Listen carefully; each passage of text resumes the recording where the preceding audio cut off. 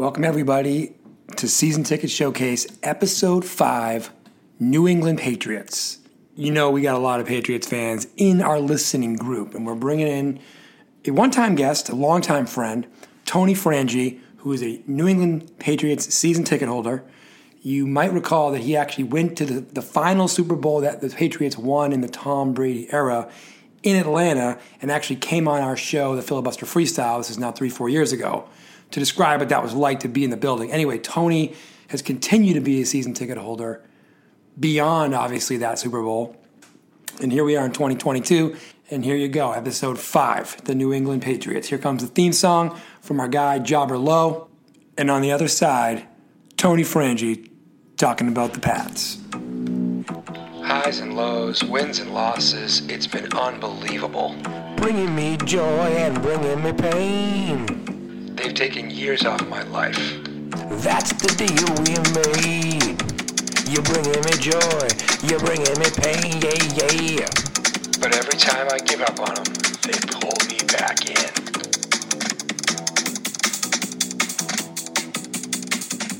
All right, joining us, I think it's been like 3.5 years since the Pats won the Super Bowl in Atlanta, and Tony came and talked about it. But Tony Frangi's back.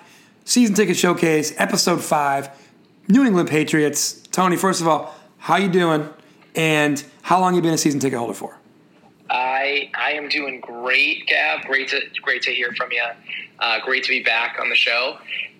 Let's see. So I've been a season ticket holder now for probably the last 6 or 7 years. Nice.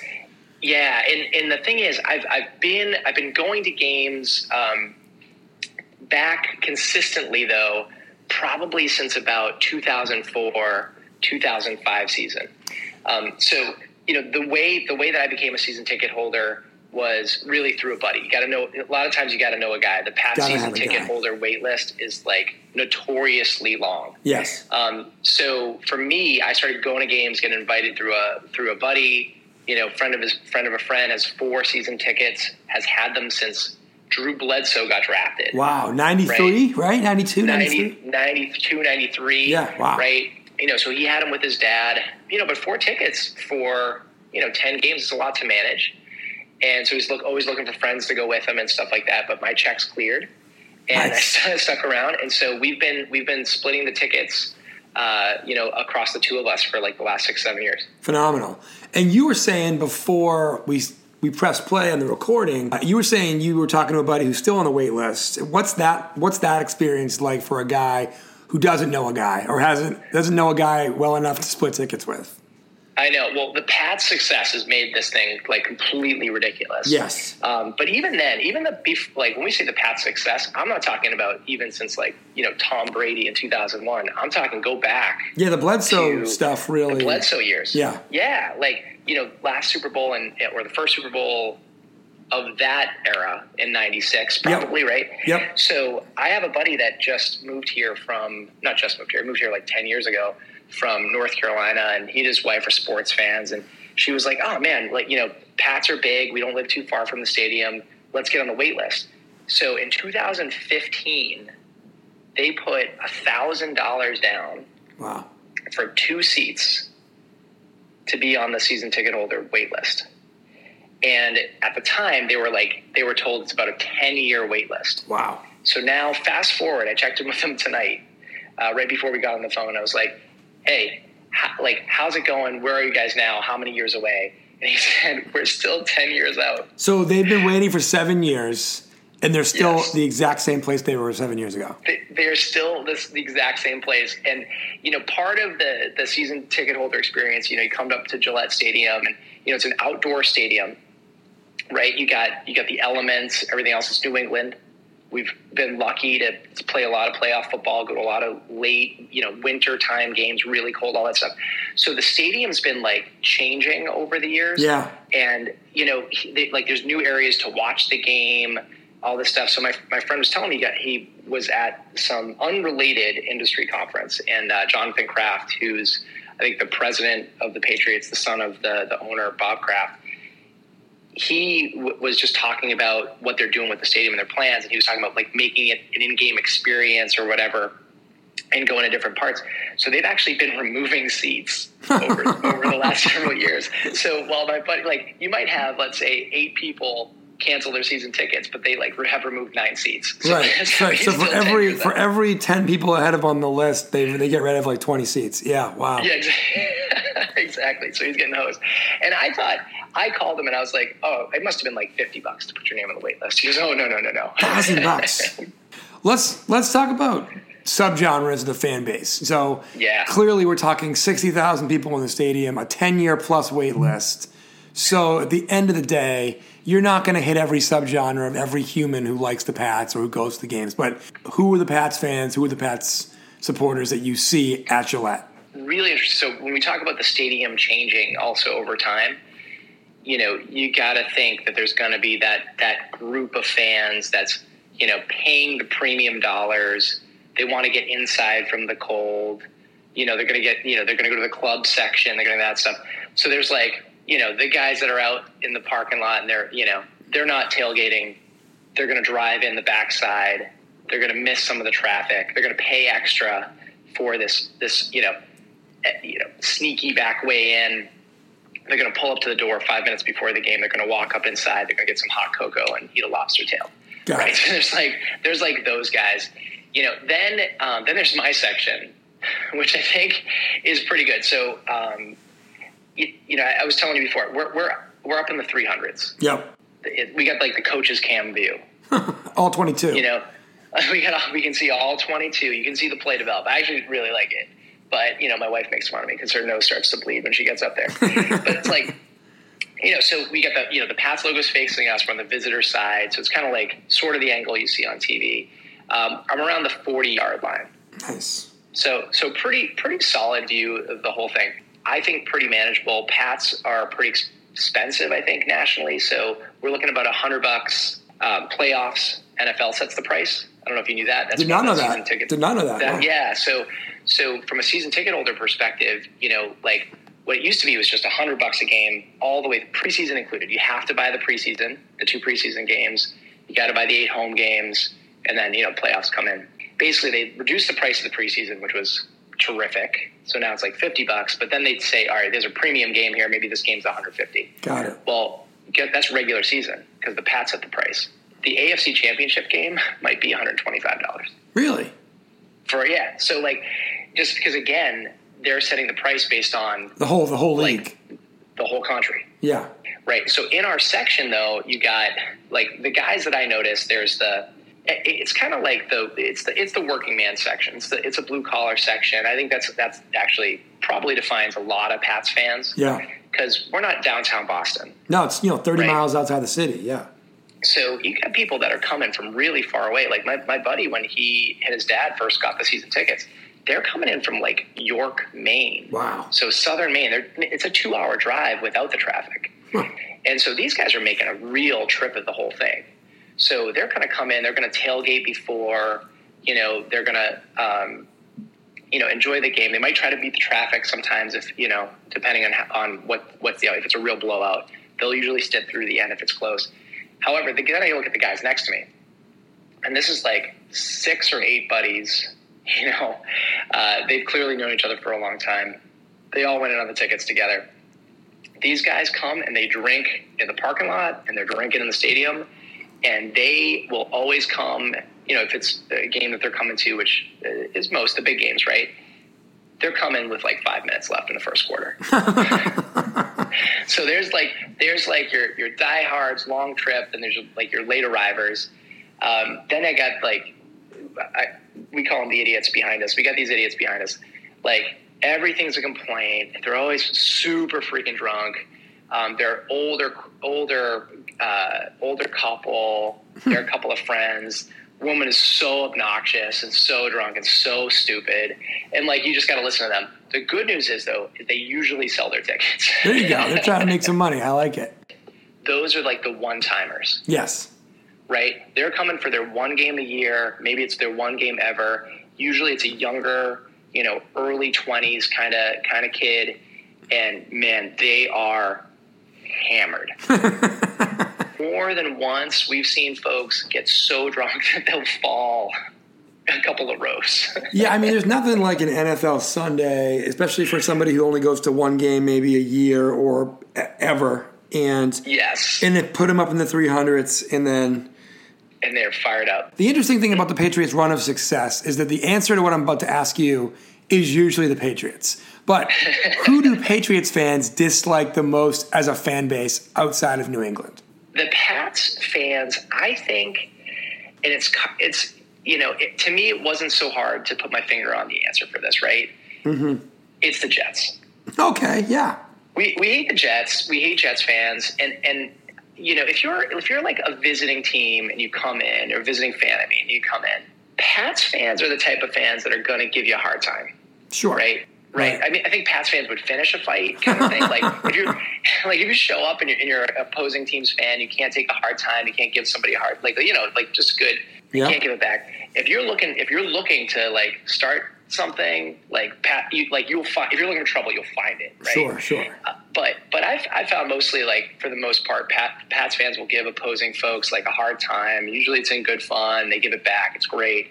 But Jets fans come into New England. They'll come to the stadium and they'll just be so obnoxious, and just historically there's been a rival. The rivalry's not been as crisp over the last 10 years or so, with the Jets being so bad. Yeah, 100%. I mean, the thing about the Jets is the Jets are kind of like the Red Sox used to be to Yankees fans. It's like, why do we even bother pretending this is a rivalry? You can't even get out of your own way.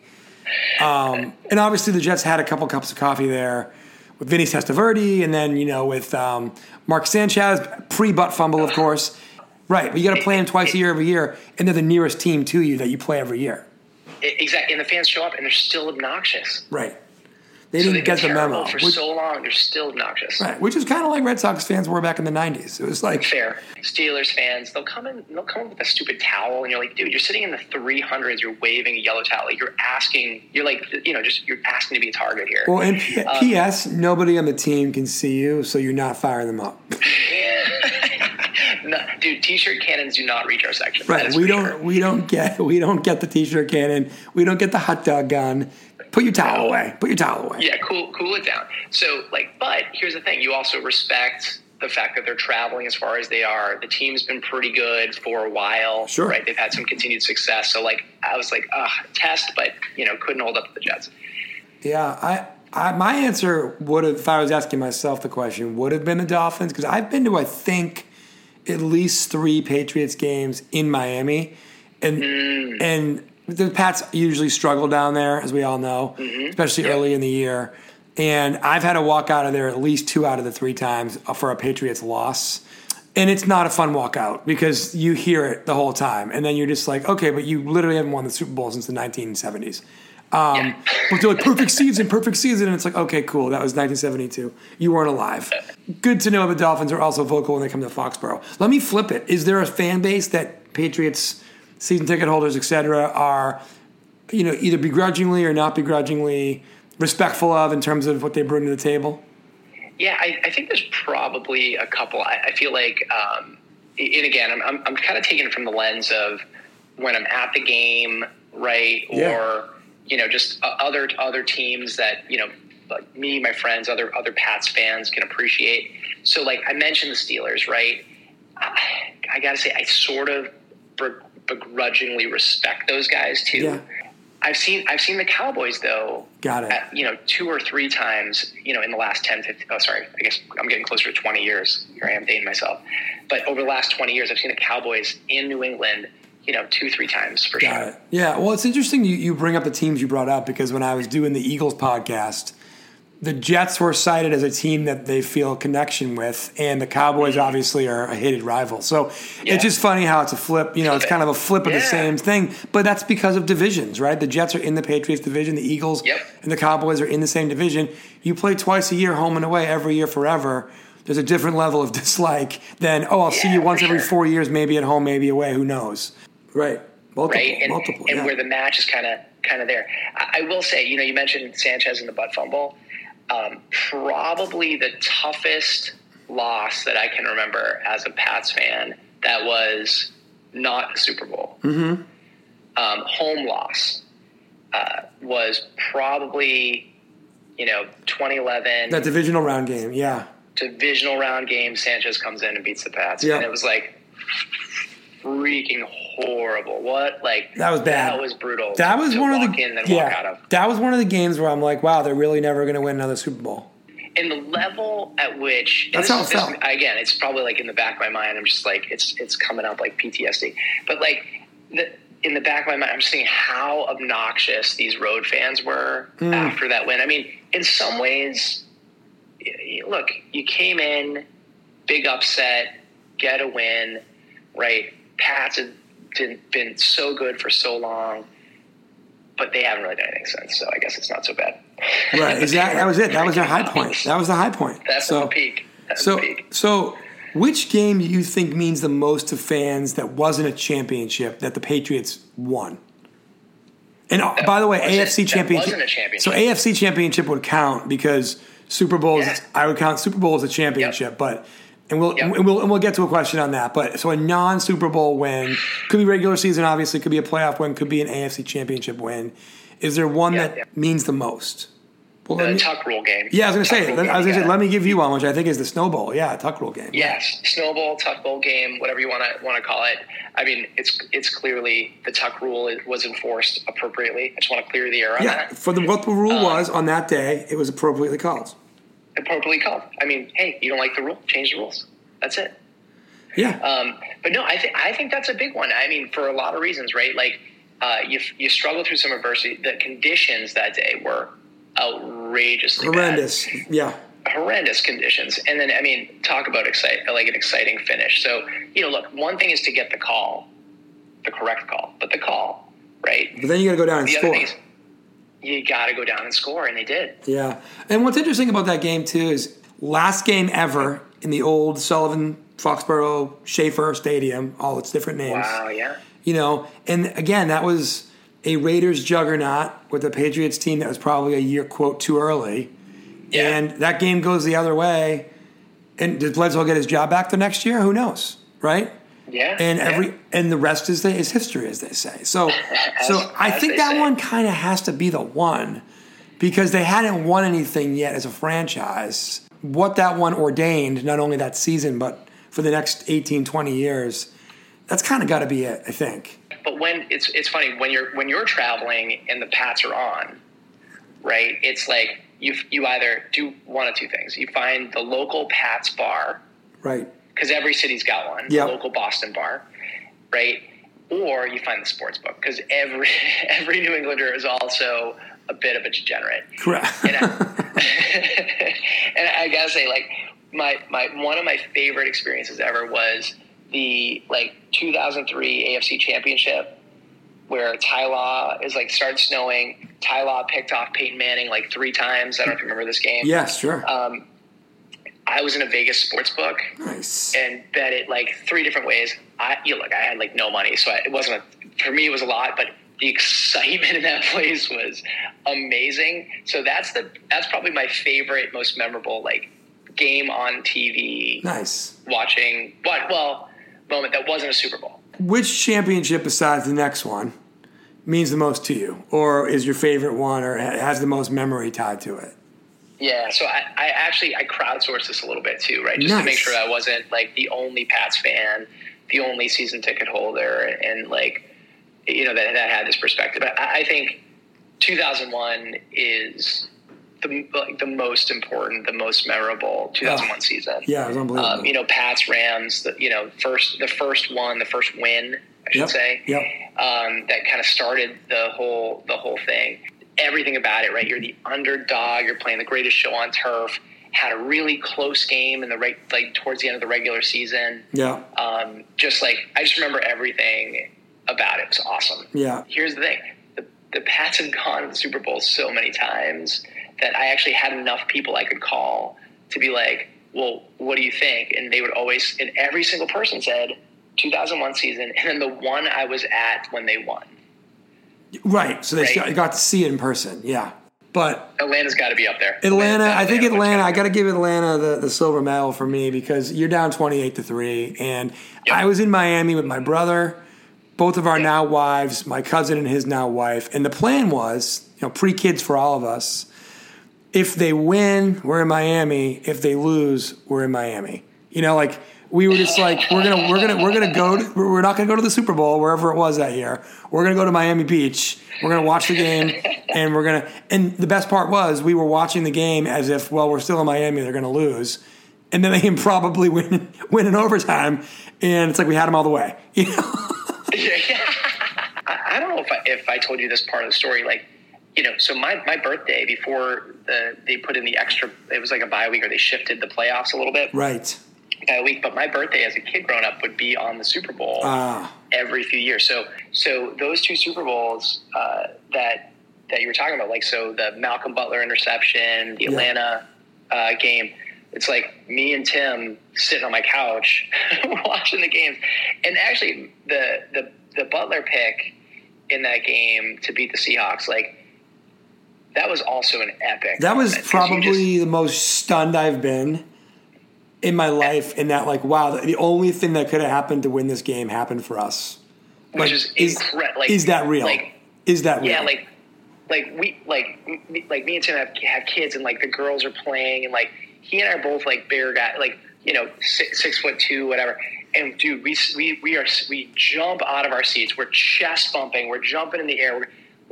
His daughter starts crying because she thought we were fighting. Correct. We were so so excited. Don't worry, just raw emotion for a game we're not involved in directly. No big deal. Yeah, exactly. And that's what being a fan's about. That's why we're doing the podcast. So, but no, that singular play I think might be that's up there for greatest Super Bowl play in Patriots history. I mean, it has to be. It's got to be up there. It swung the entire outcome of the game. Bowl. Yeah, it swung the entire outcome of the game at the end of the game. It's unreal. Which one is the one that got away? And again, for a team that's been as successful as the Patriots, they also had a lot of heartbreakers because they're always in a big game for a big 25-year stretch there. I have my answer, but what's the game that got away? It's got to be Super Bowl 42. 100%. 2007 season, right? Undefeated, versus the Giants, 18-0. Perfect season. Yep, that has to be it. And it's in centimeters. I don't even think you can measure it in inches. No. Right? In terms of the outcome of that game. That's got to be it. No, exactly. And it won't have to spend a lot of time on it because anytime – I was talking actually to our Chargers guy last night, Gary, when we recorded our Chargers pod, and I don't know how it came up, and I might not even leave it in that pod because it has nothing to do with the Chargers, but – it was literally a singular effort by the 4 defensive linemen, and then a guy who never played another NFL game caught a pass off his helmet. Yes. No. Yeah, dude. He never played another NFL game. He caught a ball off his helmet. I'm sorry, not off his helmet, on his helmet. He caught a ball on his helmet with his helmet. So yeah, that's the game. That's the game. No, you called it exactly right. Those D linemen played essentially a perfect game. Yes. Yeah. Well, but I like I said, I was doing, calling my buddies, trying to check in. So in the same way that one of my buddies has been to 2 winning games. Oh, 2 losses. The most painful one is my buddy that's been to 2 losses. And the thing is, I think it was I want to say it was the second Giant, which I want to totally put out of my memory, but that 2011 season, Giants Super Bowl loss, I want to say that was in Indianapolis. Yeah, I think it was. And he drove from Boston out for that game. That's brutal. And so the ride home was the most painful. That is absolutely brutal. Yeah, that's a tough one. That's the risk you run going to the big game, is that you get a 50% chance of going home unhappy. But oh my God, no, the flip side is unbelievable. Should we get tickets to go to the Pats after party? Right. Or not? Right. And it's maybe, right? Maybe. Let's go to this one. And we talked about this person on the pre-show too. And I'm not saying he's your answer, but celebrity fan of the team that the fan base is especially embarrassed by and proud of to be associated with. I think there's a few options here. Yeah. Actually. And we did talk about him in the beginning because I think he's synonymous with Boston. Mark Wahlberg left 28-3 game before it was over. Well, all right, great call. So, yeah, Marky Mark. I mean, dude, this guy's gone from bad boy to altar boy, right? Like from, Calvin Klein underpants to now he's a priest. Playing a priest. So, what range? Guy's a fan. He's there. Oof, I didn't know he left during that game. That's a tough spot, right? But he is there a lot. I got to give him that. He's there a lot. I mean, so there's a lot of interesting Pats fans too, right? That came up as I was thinking about this one too. Elton John. Is Elton John a Patriots fan? Elton John is a big Patriots fan. How about that? So Pats played in the UK, right? My understanding is developed a relationship with Kraft's late wife, Meyer Kraft. Yeah. And he became the biggest, huge Pats fan, huge Pats supporter. The other one I think people probably know a little bit more is John Bon Jovi. Yes. Hanging out with Bill Belichick, coming to the games, right? So you'll be in the stadium, you'll hear, what is it, Living on a Prayer, whatever song pops on, and then you see him popping out of the box and waving and stuff like that. So he's out there and he's out and around. Yeah, he's a good one. And also, it actually segues into my next question, which is team anthems and chants. A very little known Bon Jovi song is the touchdown song for the Patriots, right? This Is Our House. This is our. I mean, how do we feel about that song, both as a Patriots fan and then in a vacuum, just rating that song in general? Because I think rating that as a Bon Jovi song by itself, it's horrific. But it's the touchdown song for the Patriots, so you got to like it a little. Yeah, and I'll bring the other angle. As a singer in a rock cover band who covers Bon Jovi songs is not on the list. No, it's not on the list. It's not on the list. Not even a little bit. So, but the other one that comes on a lot in the stadium is Crazy Train. Yeah, for sure. And the intro to Crazy Train pops on, and I think that actually gets people pretty fired up. I agree. Because they run out to that, don't they? Yep. Exactly. And then there's this big things happen in the game, whatever, you might hear it pop back on again. Got it. And then has Josie become another an unofficial sing-along anthem? Yeah. I feel like it has, but were you there when that kind of, because didn't it happen one night where Zolak was kind of into it and then everybody was kind of singing it? I don't know. But yeah, so somehow the outfield's Josie is like a Patriots anthem now.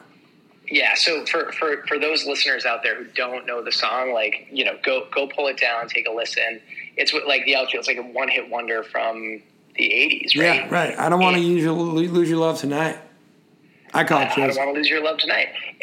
So the story with this is you got a former backup quarterback, Scott Zolak, and everybody loves the backup quarterback. Right, and he's now the color commentator. He's made a career of it. He's made a career. So he's on. So Boston has probably, the highest ratings for sports radio in the country. Yeah. And he's on the sports radio station. He's got his, midday kind of thing. He does the color, and he's actually pretty good. So, I give the guy some credit. He's definitely trying, and he's a music fan. And so he starts to basically, Josie comes on, and he's coming out and he's swinging a towel and he's trying to get people. He's fired up. He's getting people fired up from the color box for the radio broadcast. I don't know when it started, but it's probably been around for the last 10 years or so. Yeah, that's about right. I would say, right? Yeah, and it's gotten pretty big. So, but yeah, Crazy Train, I think, is the unofficial anthem of the Patriots. That's a good entrance song that actually still holds up, The NFL is going to start letting teams wear different helmets again, which means they can bring back old uniforms or go with new uniforms. Nice. Tint this any more than I already have, but what are your favorite Pats uniform combos ever? So, it's a tough question. It's a great question. So, I do love the throwback uniforms. Yep.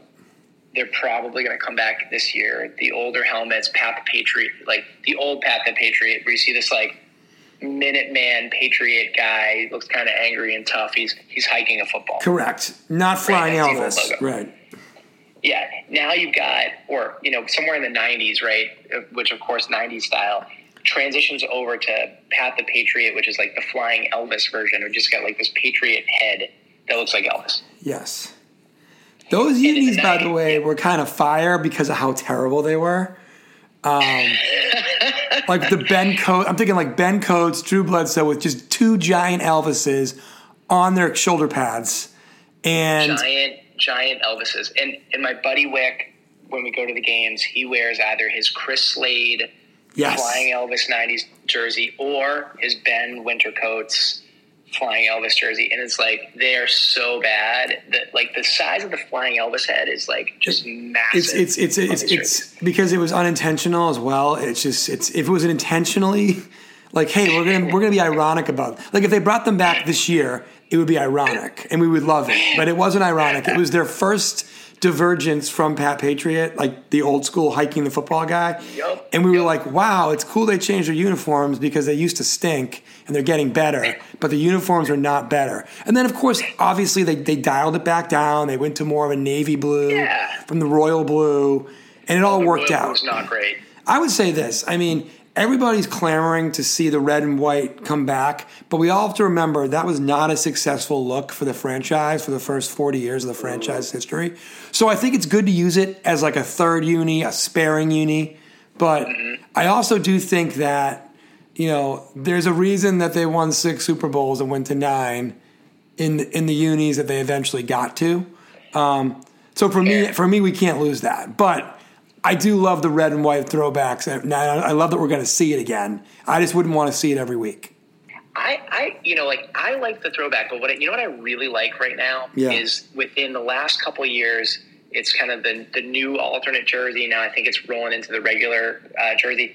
It's sort of like it's a navy blue. Oh, with the stripes and the shoulder pads. Stripe. Yes. Yeah, man, I think that's really Those are sharp. Those are sharp. Yeah. I agree with you. Those are sharp. Role player that the fans irrationally love over the course of your time. So I think this one is Danny Woodhead. Yeah, great answer. Right. I have no idea. Like, guy was fine. Right, guy was fine. Good player. Like versatile kind of back, could return some kicks, whatever. But like, maybe it's because he was like the underdog. Was he like a Division II athlete or something? Yeah, I believe Division II guy. Yeah. F1 or whatever. What do you call it? What's the other ones? It's not the prime. Oh, FCS. Yeah. One double A. Sorry. And I see like Danny Woodhead's going to qualify for the U.S. Open. We have like golf clippings on Danny Woodhead. Wait, as a golfer? Good for him. Yes. Yeah. And I'm like, hell of an athlete. He didn't even end his career for the Patriots. No, he played for the Chargers, right? San Diego. Yeah. Yeah. So like, but yet somehow he's still like hitting the New England newsfeed. Yeah. Well, and again, he was only here for like what, 4 years, even if that. Yes. So yeah, I think that's a great. Remember Danny Woodhead. That's a really good answer. All right, we got a couple big ones here to wrap up. I think. All right, let's go with the Mount Rushmore. If you had to pick 4 people in a franchise that's won 6 Super Bowls and had a lot of different people even before that run who are hell of a great player, you know, who are you putting on the Mount Rushmore for the Patriots? The top 4. This is a great question, and I did ask around on this a little bit. Might as well. You kind of have to. There's no consensus. Mm-hmm. I was thinking about it in a few different ways, right? You want Super Bowl championships, contributions to the organization, longevity, right? I tend to skew a little more to like how much of your career was with the Pats. Fair. Right? Versus, let's say, maybe you make the Hall of Fame, but you only had a few years with the Pats. You spent more of your career with another team. Yeah. There's not a lot of examples of that, but like Randy Moss, maybe. And again, he's Randy Moss, probably the second example for that. Probably the second best receiver in the history of the game, but he was on the team for 4 years, tops.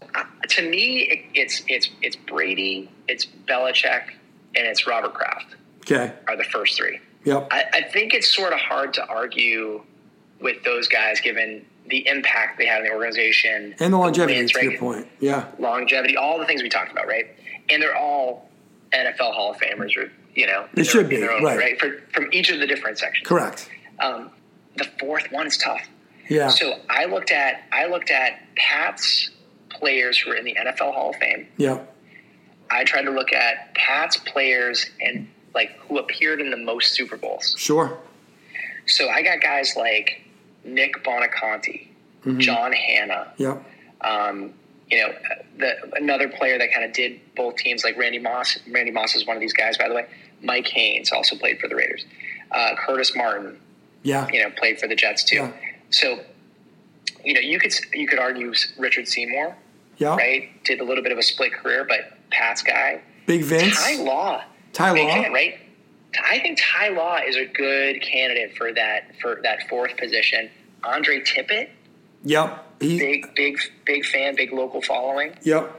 I mean, John Hannah, I think for anybody who remembers him playing, which obviously you and I really don't, but when your best player in the history of your franchise to that point is an offensive guard, it says everything about your franchise, but also you have to be a pretty damn good guard for people to still think that. And so he was a great player. I think if we're going all time, he'd probably just throw on Hannah and feel good about it, right? Just because, why not? But then I look at them but then you go back to that, the success, right? Yep. And then you say, totally. all right, so Law has got to be in that mix. That puts Seymour in that mix for sure. Frankly, Gronk, obviously, I was going to say Gronk. Yeah, Gronk's an all-timer. And gotta be huge player in those Super Bowl wins, and by the way, some losses too, right? So getting the team there, big part, huge. Yeah. Vinatieri, 4 Super Bowls with the Pats.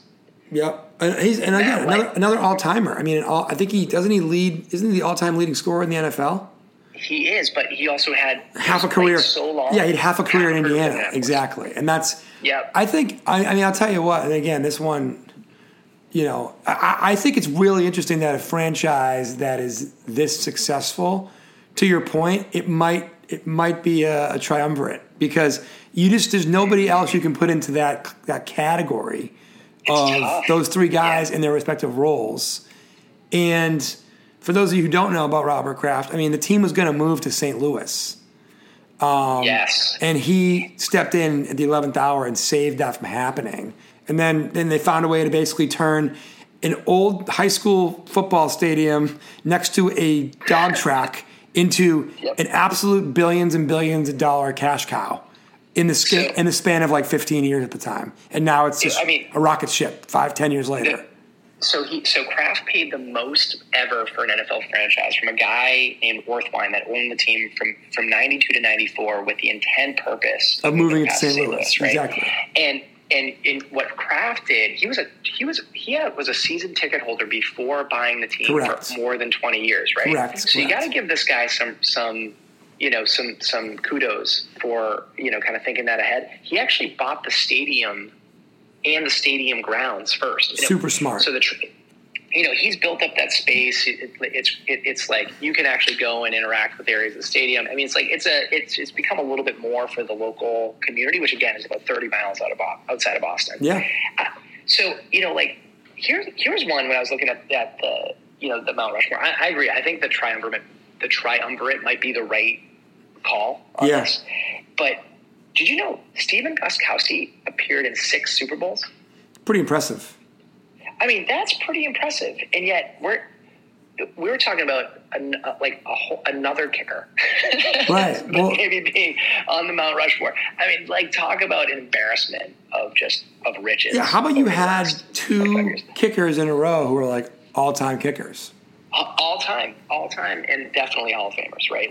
Because Gostkowski won at least 3 Super Bowls, and that's not easy to do as a kicker to make the Hall of Fame. I mean, so to have 2 Hall of Fame kickers in a row over 20 years, whew, that's not bad. Well, what would be your take on a inside linebacker that appears in 5 Super Bowls? Pretty good. Who do you got, Mayo or Teddy Bruschi? Oh, Teddy B, yeah. I mean, again, I think he not dominant in his position. No, but he was a heart and soul guy of that first 3 Super Bowl run, especially. Honestly, so many things would be different, I think, with the legacy of the Patriots if they had gotten that perfect season.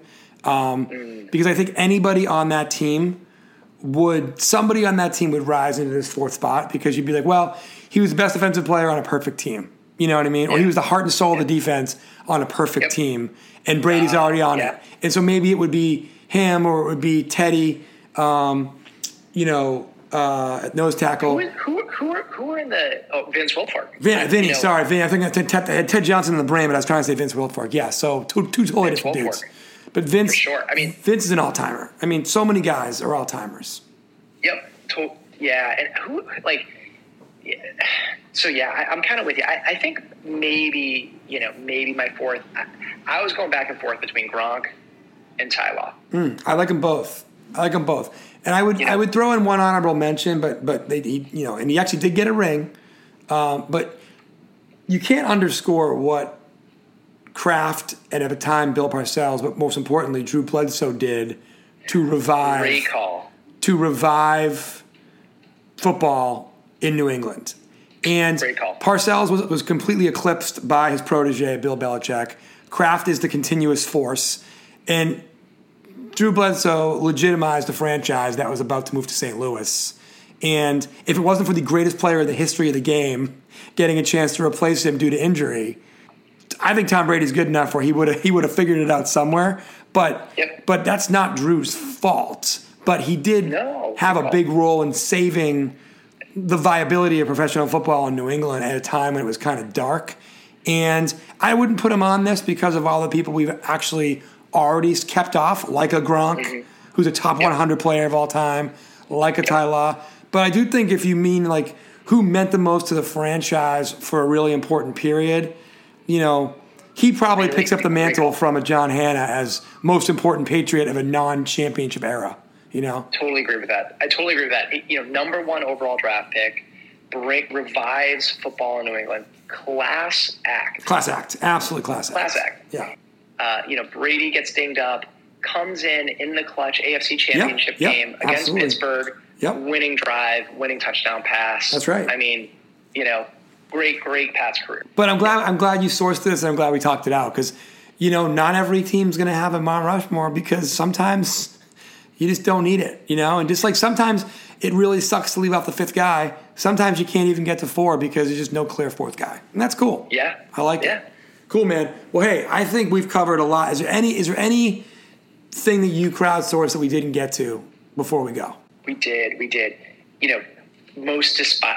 Honestly, I think all the other stuff's at the margin. I'd rather talk about Drew Bledsoe and his impact on football in New England than like how much we dislike N'Keal Harry. That's fair. And the good news is he was traded for a 7th rounder, so all's well that ends well. Exactly. It's like they were offered a bag of Doritos, and they got it. And they said, "Is it Cool Ranch?" And they said, "Yeah, it's Cool Ranch." And they said, "Okay, fine." But I'm not taking like chili lime. I don't want chili lime. I want chili. No chili lime. If it's Cool Ranch, we'll take it. We have to have standards. It's better be Cool Ranch. Yeah.